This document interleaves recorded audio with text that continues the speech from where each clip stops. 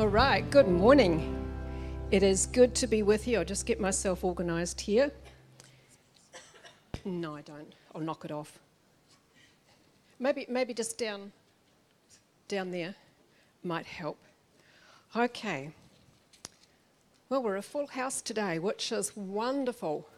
Wonderful. And I've come back with such expectant hearts. I can hear that. Oh, I heard it today. And this is the beginning. And we are going to continue in that vein with absolute no doubt. All right. Youth camp. I hadn't taken in that your theme was stand, which is quite funny for today, as you'll see. I think today might be the first session of camp.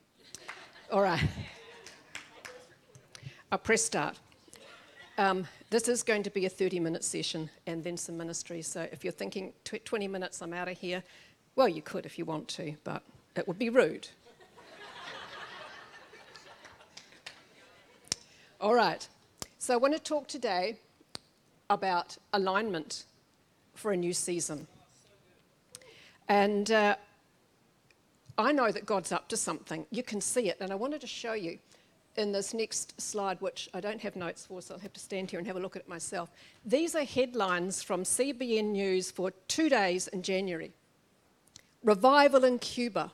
Florida Baptist missions trip sees nearly 5,000 accept Jesus Christ. That country is really high on the World Watch list. 100,000 young people ring in 2024 with revival. These gatherings in America, the biggest one had 55,000 youth at it, but there were different numbers.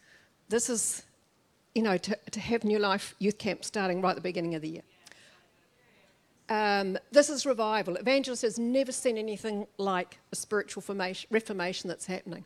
Thousands choose Christ. Nick Hall, he's rallying 200 young evangelists to cover his entire state with the gospel, and already they are seeing heaps of people come to Christ. And there's other church here, it's called the Summit, planting 1,000 churches to offset the closures that are also happening.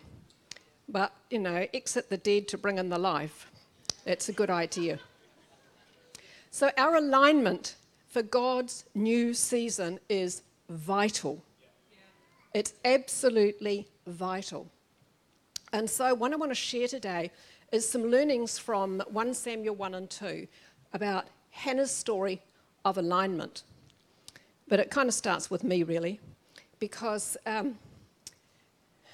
back in 2006, we were camping at Kaiteri about now. And I'd been a senior pastor for this church at that stage for just over 10 years. And every holiday for the last 2 or 3 in January at Kaiteri, I'd be asking God, is it now for me to hand over the senior leadership? And always it had been a not yet. I had Chris and Ruth right there, but it had been a not yet. But this particular day, I was walking out to the beach from Bethany Park, round past the lagoon to the beach, and a particular place on the road, and the question was mulling over again in my heart. And this time God said, yes, this year.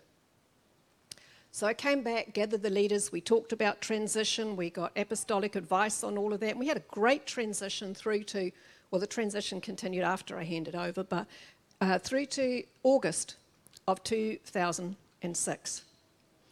And then as I handed over, I knew, we sang this morning, God is the Alpha and Omega, and I had an ending for a season. And I didn't know what the new season was going to look like, but I also knew that I needed rest, I needed to be refreshed and renewed, and I knew that God would be dealing with some stuff in my heart. And one of those things was, when you've been the senior pastor of a church, it's kind of like identity, that's who I am, and you can put that in your context, and I knew there'd be a bit of wrestle around that, but that's all good stuff. God needs to do that pruning and that preparation for a new season. So then it got to early 2007, and by then it had been 5 months, and I was starting to think, what now, Lord? And there was no leading.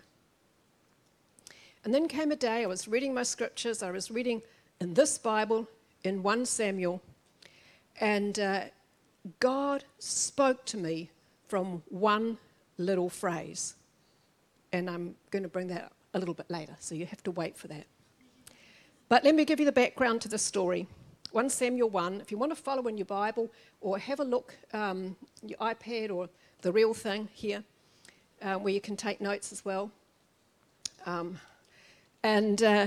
So Elkanah had 2 wives. This is how the story starts. Now, that's just a huge mistake right there.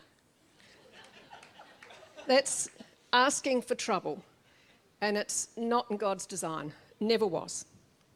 So one of those wives was Hannah, and year after year, Hannah didn't conceive. And she knew that bearing children was the identity and purpose of a woman back in those days. That was her fulfillment. That is what she was supposed to do. That's how she honoured her husband. That's how she got her value. But year after year, Peninnah, the other wife, provoked her, taunted her, was really mean to her. But she actually didn't need to do any of that stuff, because for Hannah, she was miserable enough. Because every year she saw Hannah pop out another child, and another, and another. And Peninnah, I'm trying to pronounce it the way it's supposed to be. I've always pronounced it Peninnah, but Peninnah apparently. And Peninnah's name actually means coral. Now, if you've ever been snorkeling and rubbed up against coral, it's beautiful to look at, but the grazes, the pain of any grazes from coral, if you rub up against it, it stings. So don't call your kids Peninnah. So year after year, Hannah journeyed with her family 25 kilometres, not in the car, not in a carriage, as be walking, a day's walk. They walked a long way in those days, to Shiloh, to worship God. And Hannah worshipped in spite of the pain in her heart. Now, what we've got to remember here, and actually Jim Shaw brought this out beautifully in a post he did, which, Kerry, I might get you to put on the Thrive Family page. It's so good on worship. And worship isn't the slow songs that happen after the praise songs. Worship, in its true essence, is surrender. That's where it starts and finishes. So we can talk about our wonderful worship service because the songs were great and everybody was singing and all of that. But God's looking at, did you surrender your heart a bit more today? Did you surrender that thing to me? Did you surrender that? That's when he sees worship. So Hannah was going and she was surrendering. But year after year she came home feeling so alone, and she turned around and there's Peninnah's children all running and laughing and playing on the way home. And she felt ashamed. There's a lot of shame, inferior. And I wonder if you, like me, have ever felt discouraged because something you'd been hoping for or something you felt God promised hasn't happened yet.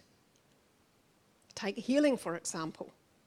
There's a lot of discouragement around healing that hasn't happened.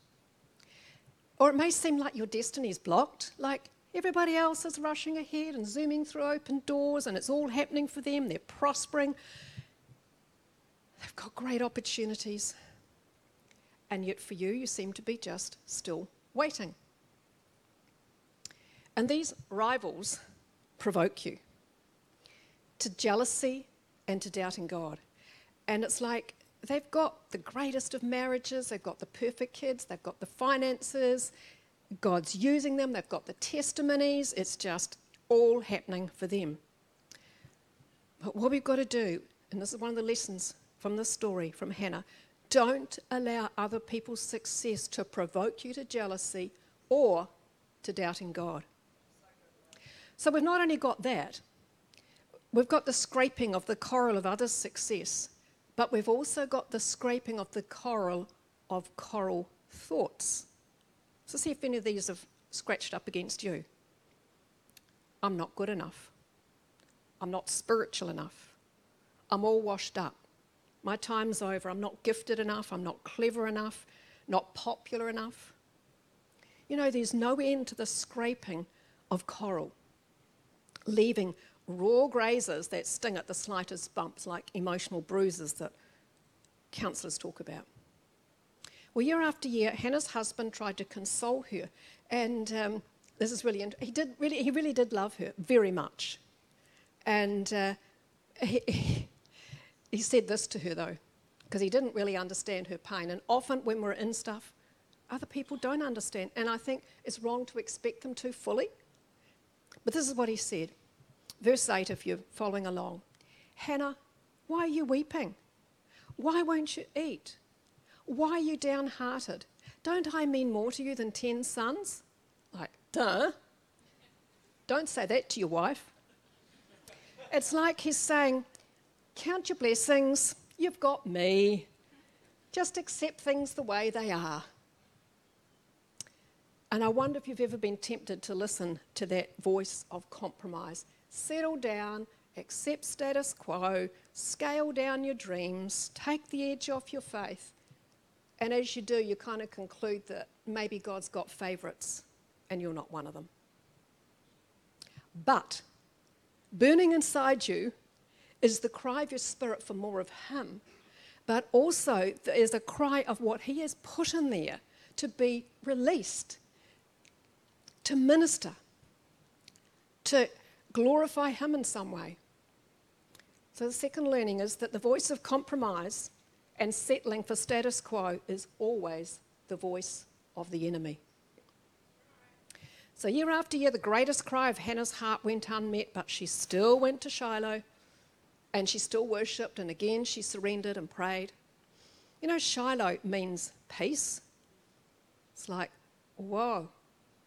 And I wonder if you've ever felt that coming into a church service can sometimes be the place of greatest pain. And it can be because when you come in, it's like your spirit opens up, and that opens up your emotions. And then you notice all these successful people around you, full of joy, and they're clapping and everything's going well for them, and they're living total victory in every area of their lives. Probably not in this church. But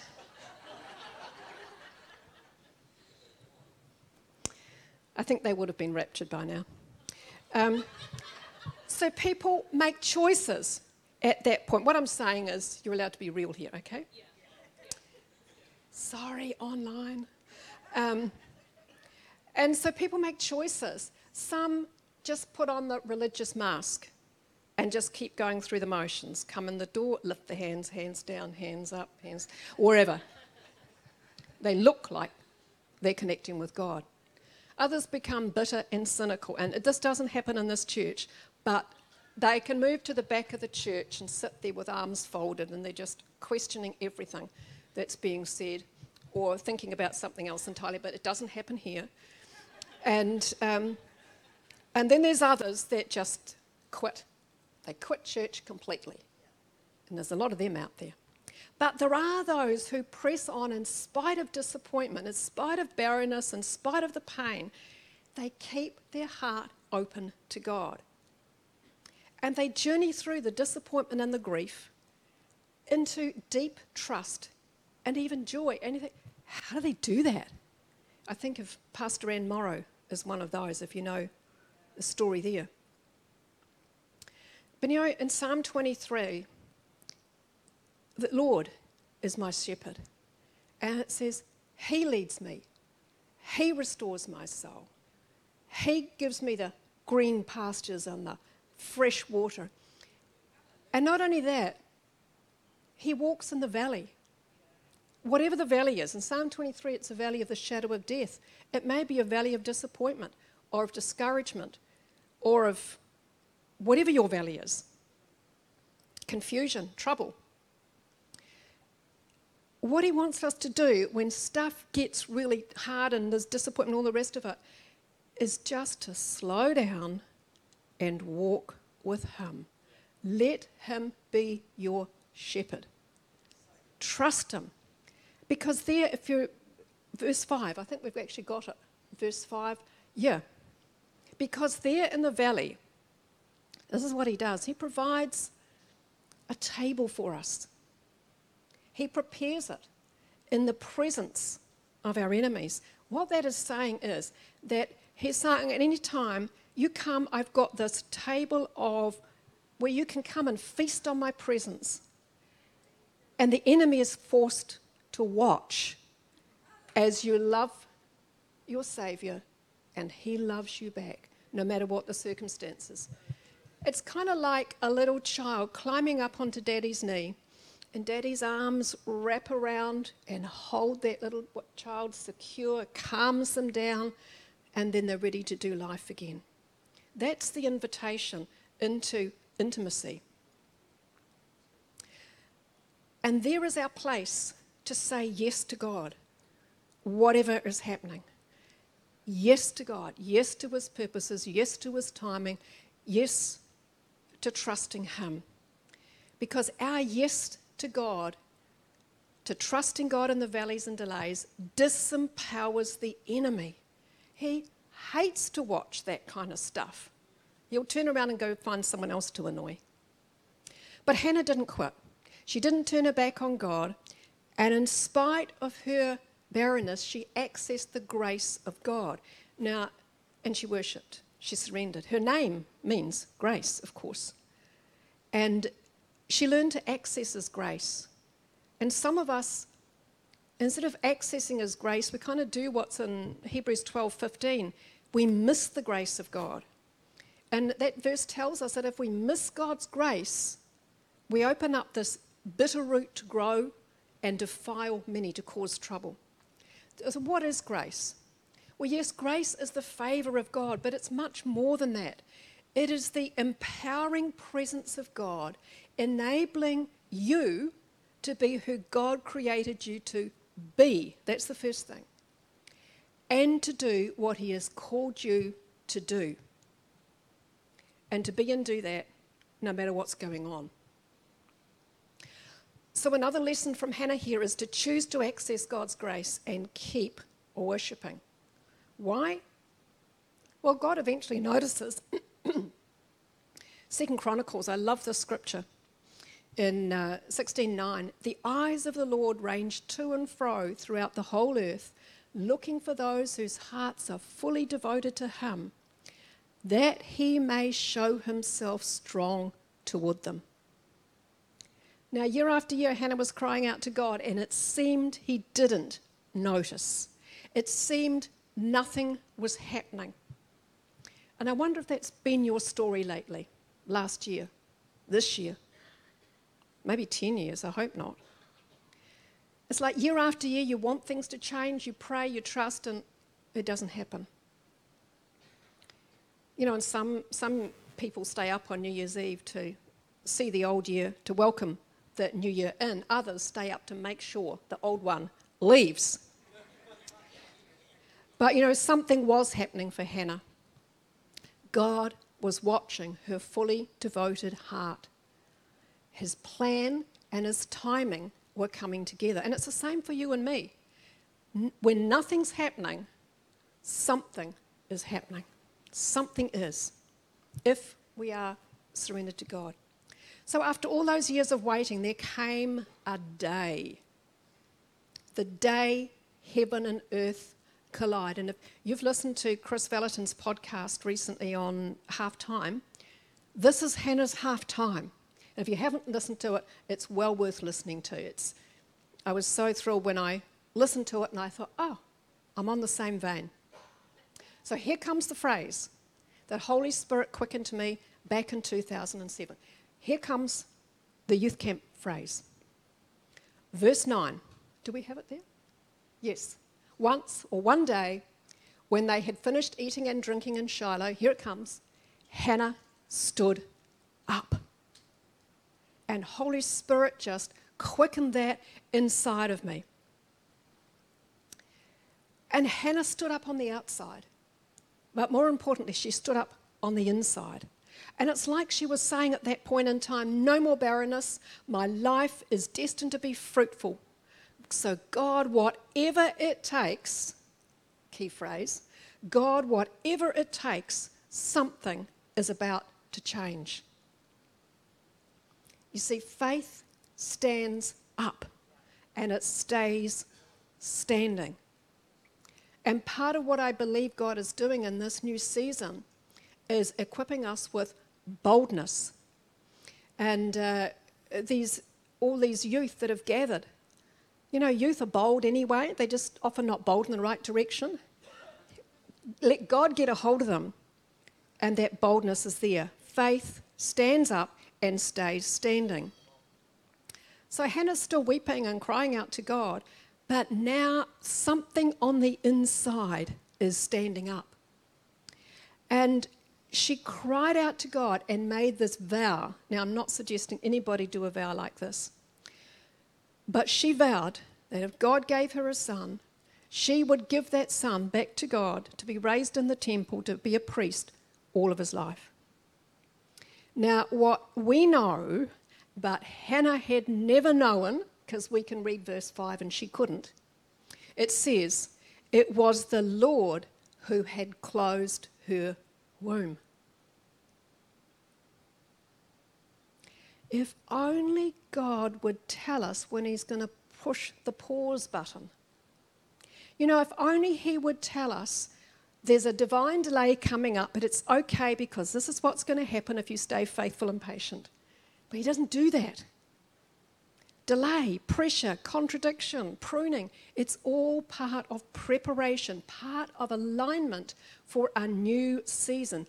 God's delays are not denials. In fact, divine delay often means God is working in our hearts. Stay standing. He's found something in our character that needs to be adjusted or even formed before we can enter the next season.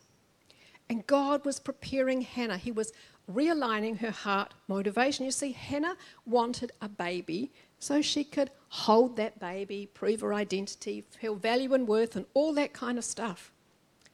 But God's purposes were so much bigger. God wanted a leader for the nation of Israel. That's what he was looking for.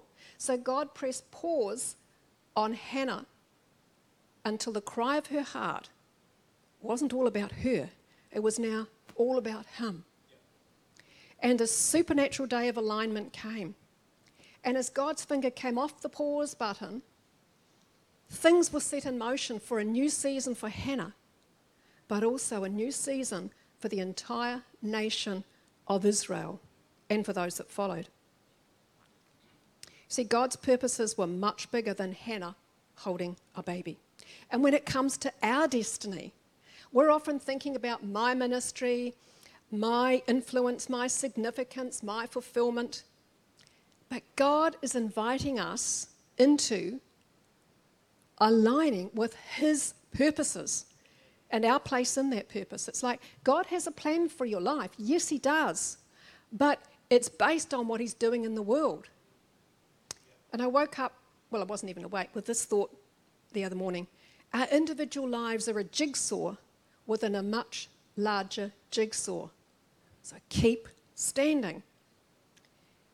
And look, I'm sure as Hannah saw her boy all growing up in latter years, she just said, thank you, God, that you didn't answer my prayer the first time I prayed it.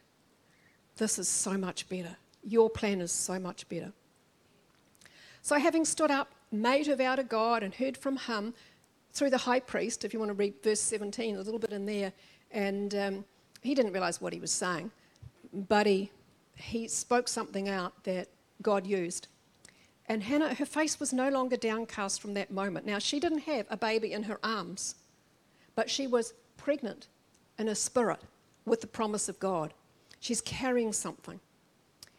And that day that God spoke to me, that phrase, Hannah stood up. I also stood up. And I said to God, okay, I'm standing.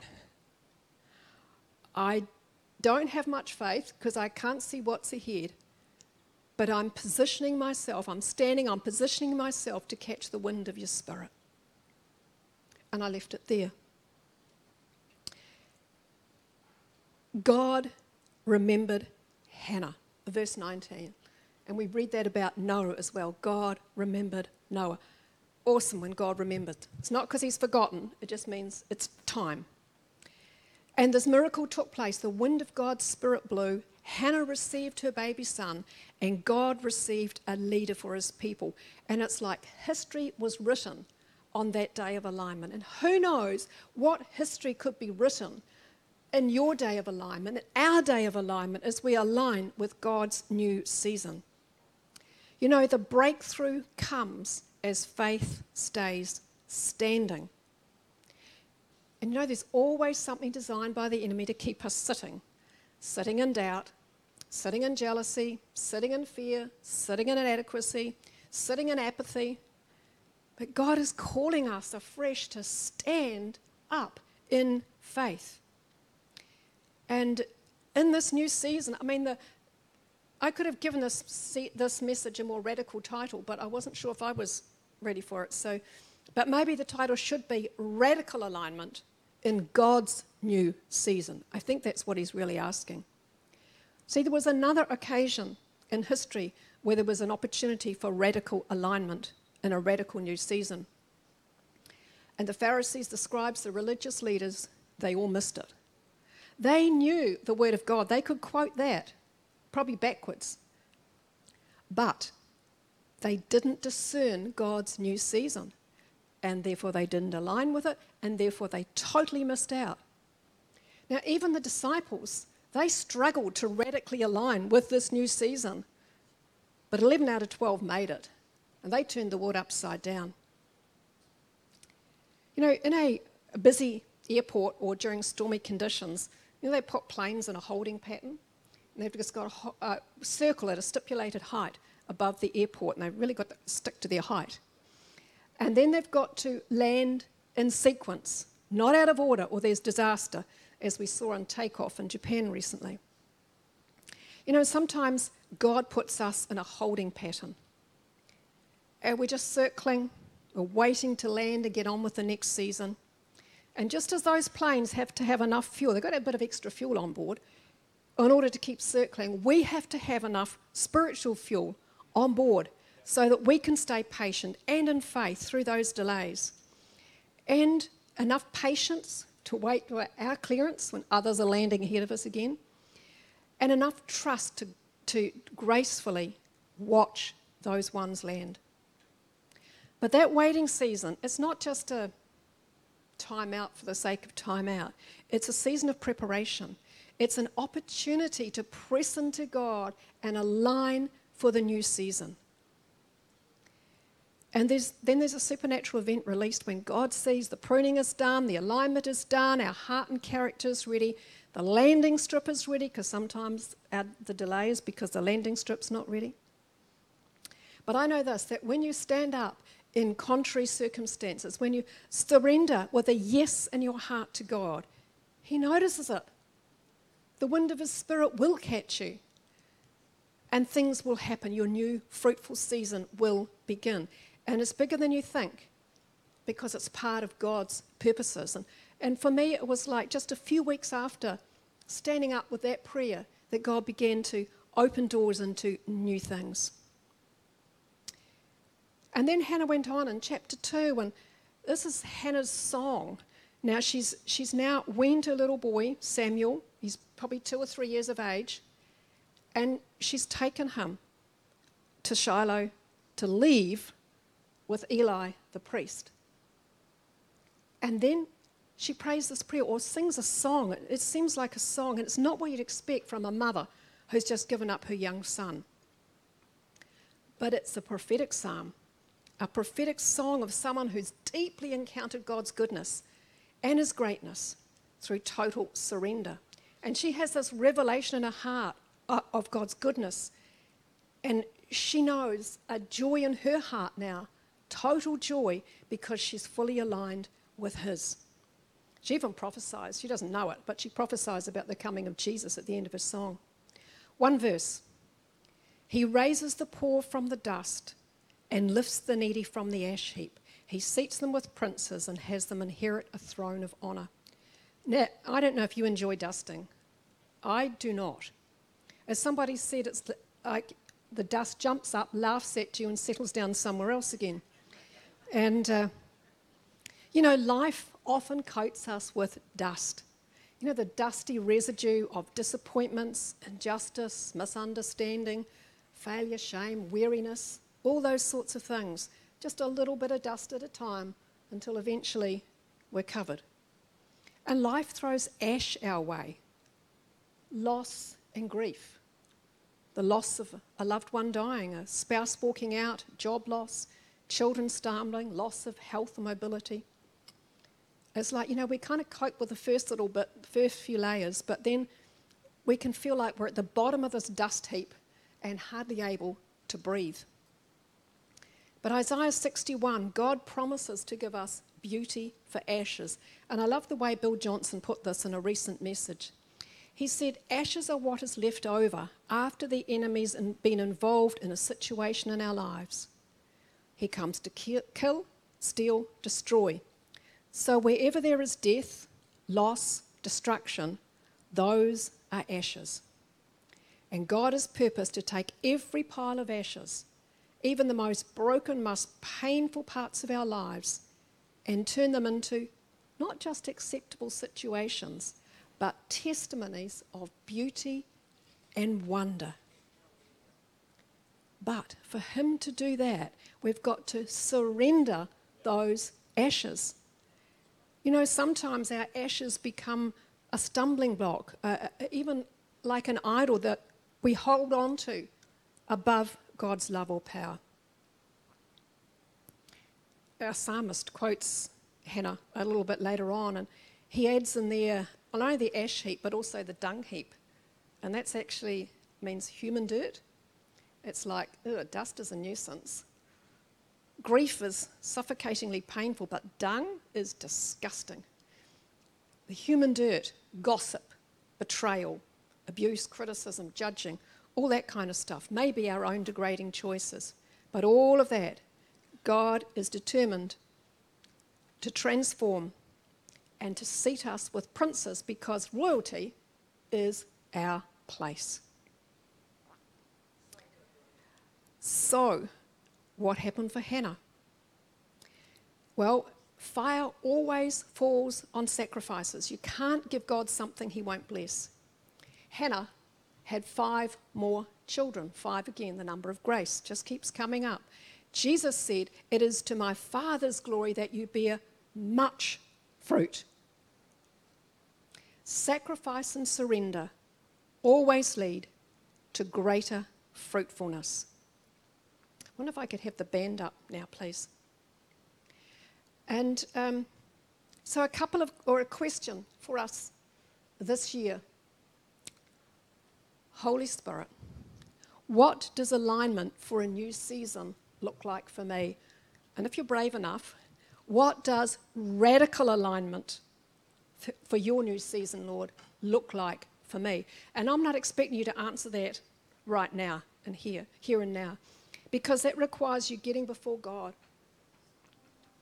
and asking him and spending time in that place with him. I'm still asking God. He hasn't told me exactly yet, but I know he's leading me. He will lead me to what it is that I need to, what alignment looks like for me. And I wonder, for some of us today, is it surrender? Is there something we're holding on to so tightly above God? Is it about less busyness and more fruit? Is it time for something to end so you can have a new beginning? Something's got to be let go. Is it about prioritizing time with Jesus so we better represent him? Or maybe he's simply calling us to home base, to work on home base, to work on marriage, on family, to glorify him in that place, to align there first. So in a moment, I'm going to give you the opportunity to stand if you want to, but these are the questions. Are you willing to stand and surrender afresh for this new season with a commitment to seek God for what alignment looks like for you? Or do you need to stand and shake yourself out of the dust of disappointment, failure, weariness, or even the human dirt of others' false accusations? Or are you willing to stand and surrender your ashes to God, remembering that no matter what has happened, no what bad choices you've made, God has purposed to turn your pile of ashes into something of beauty and wonder. Or maybe you're ready today. I don't know everybody in this place. Maybe this is your day in 2024 to stand and surrender your life to Jesus for the first time. So having heard all of those, I'm going to count to 3. And if you're wanting to stand and do for one of those reasons, or for your own reason, I invite you to do that when I get to 3. So you've got time to think. And I want you to think about the fact that you're standing on the inside as well as on the outside. If you're just standing on the outside to make a show because someone else is standing, it's not going to work for you and God. 1, 2, 3.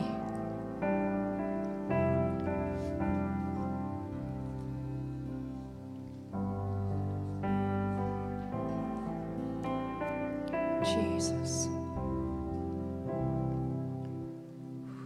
Jesus.